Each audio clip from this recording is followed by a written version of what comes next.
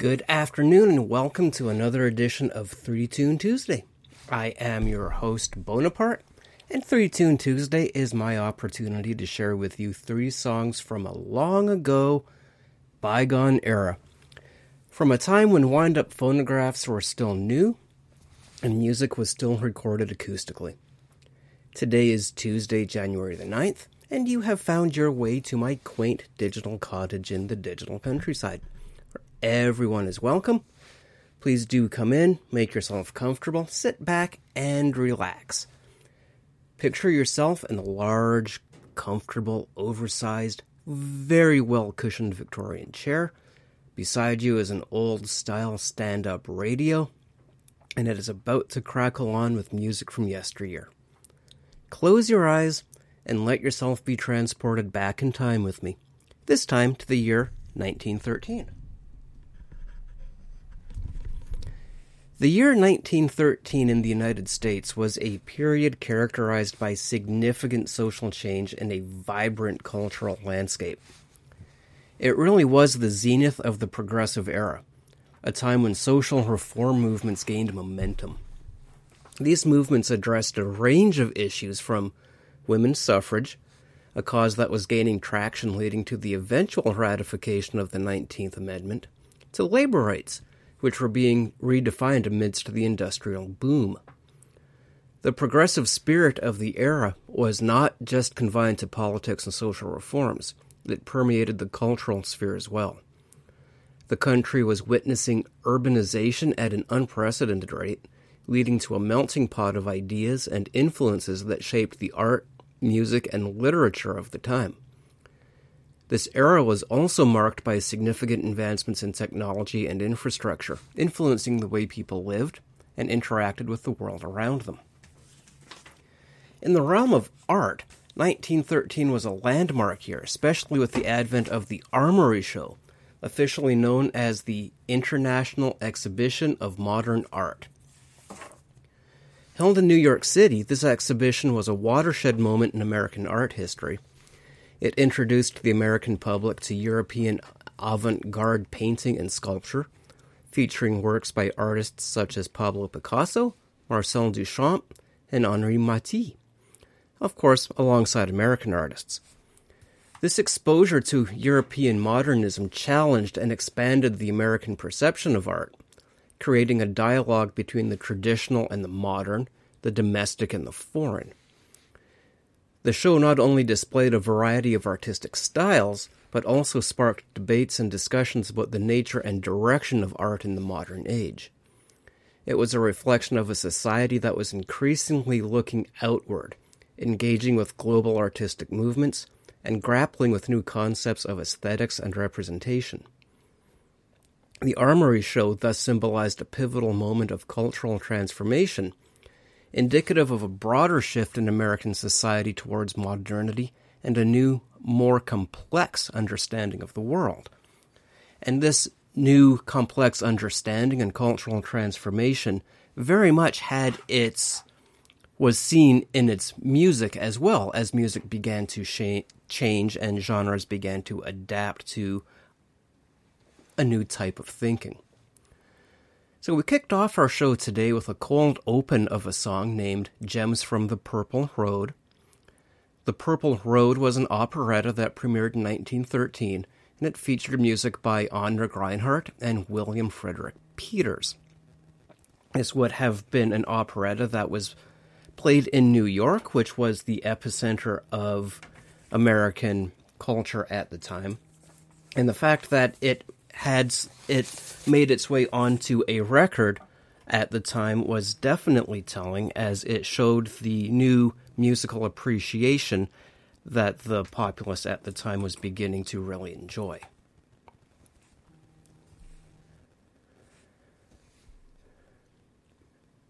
Our next piece is A Hunt in the Black Forest. This is played and performed by the Victor Orchestra, which was the Victor Talking Machine Company's house band. And this particular piece exemplifies the kind of instrumental music that was popular during the era. It demonstrates the capability of the phonograph to bring orchestral music into the home, which was still a novelty at the time, but was quickly gaining in popularity. The song and the record and the recording serves as a remarkable representation of the cultural and technological transitions of 1913. This instrumental piece exemplifies the era's fondness for evocative, descriptive music that really did paint vivid auditory landscapes. This is A Hunt in the Black Forest.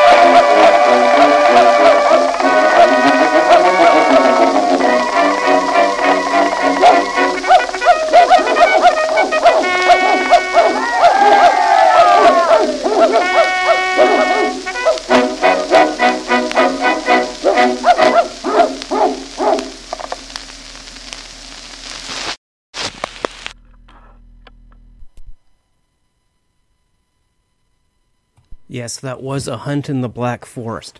Now, if you're like me listening to that, there are a few things that really would have caught your ear. The first was that, of course, there were dogs in it. You know, the record was a representation of a hunt in a forest, which would have included dogs, of course. And the amazing part about that is that the way that these records were recorded at the time was without the use of electric volume amplification, so they didn't have microphones or anything like that. they had to literally produce the song in one take, with all of the musicians and sounds being played into essentially the large end of a funnel. And it would have been very difficult to do for a large number of people at once. You would have had at most maybe half a dozen to 10 singers, musicians, and people who would move to and from the front of this funnel, as required. And so to hear the anvil and the dogs and all of that would have been a magnificent recording feat at the time. We think nothing of it today, but back at the time, that was a very amazing and incredible thing to do. The other thing that really caught my eye or my ear on that particular song was the use of the anvil. There were definitely hints to me of the song Anvil Chorus, which would have been from one of Verdi's operas, which is a rather famous opera and song in and of itself, during which the depiction is of Spanish gypsies striking their anvils at dawn and singing about hard work, women, and wine. And this song definitely, the one that we just listened to here, definitely brought up images of that as well. I think that there was certainly some inspiration going on. So before we move on to our next song and third song of the day, I would like to talk about a couple of other things important in the realm of Blind Skeleton and Skeleton Brew. If you're like me, you definitely love that cup of coffee in the morning, and then a second because the first one woke you up, and then a third just before the workday starts, and so on and so forth. If you really do enjoy the rich aroma of a freshly brewed cup of coffee, I invite you to explore our sister site at skeletonbrew.coffee. Skeletonbrew.coffee is the finest specialty coffee. It is all specialty coffee, specialty grade coffee. It is definitely a step above what you would find at the grocery store. And it's not just about coffee and good coffee flavors. It's about really embracing a cause that resonates with our spirit here at Blind Skeleton. Not only does every purchase support Blind Skeleton itself, but we also extend a helping hand to the local art scene. 10% of every purchase is donated to a non-profit arts organization, because I do believe, and we here at Blind Skeleton believe, that that's a very important thing to do. We have supported in the past Opera Delaware, and we're currently supporting Wilmington Drama League. All of these are really crucial parts and pillars of the arts community here in Delaware, and it's nice to be able to support them. And I hope you appreciate supporting them with each of your purchases of coffee. And it is really good coffee. And of course, there is more. While you are immersing yourself in the world of exquisite coffee at skeletonbrew.coffee, as well as enjoying all the blog posts about coffee, don't forget to sign up for the mailing list. It's a gateway to a plethora of coffee news. There's recipes. There's the latest happenings here at Blind Skeleton. There's introductions to coffee. There are brewing tips, and so on and so forth. It's a wealth of information. It is all available on the skeletonbrew.coffee website. It's a little community. We're building it. We're having a lot of fun with it. So please do go check out skeletonbrew.coffee. Get a great coffee. Flip on over to blindskeleton.one. Listen to some music, watch some movies, and have a very good time enjoying coffee and culture as it intertwines. Now, the last song we have for the day, the third song, is from one of my favorite operas of all time. This is from Rigoletto, and this is sung by the illustrious Enrico Caruso, who was a very famous opera singer at the time, and still is, in fact, considered one of the masters. He is definitely one of the most celebrated tenors of his time and all time, and this particular rendition of this aria from Verdi's Rigoletto exemplifies the height of operatic artistry. prevalent in the early 20th century. The aria is imbued with emotional depth and technical mastery, and it showcases the theme of complete, unrequited love and longing. Elements, of course, that were central to many operatic narratives back then and as they are now. This particular recording from Caruso not only captivates the audience, and it would have captivated them at the time because this would have been a brand new phenomenon to them to be able to listen to the opera in their homes. But it also played a pivotal role in popularizing opera amongst the population at large because they were able to now listen to the opera at home. Caruso's recordings are still amongst the most sought after, and they really did contribute to the growing appeal of classical and operatic music in the United States. So the phonograph, of course, was a relatively new invention at the time. It had been around by 1913. Flat disc records were about 20 to 23 years old. But things did not move as fastly back then as they did today, so 20 years was still relatively new. And the phonograph was still revolutionizing the way that people experienced music. The radio was not quite widespread enough yet, so the phonograph was really how people were beginning to share and appreciate music as a transition away from sheet music. And of course, it was recordings such as Caruso's that were among the early examples of how the phonograph could really bring the grandeur of opera from the stage directly into the living rooms of the average American. So this is Rigoletto Parmi vedere le lagrime from Caruso.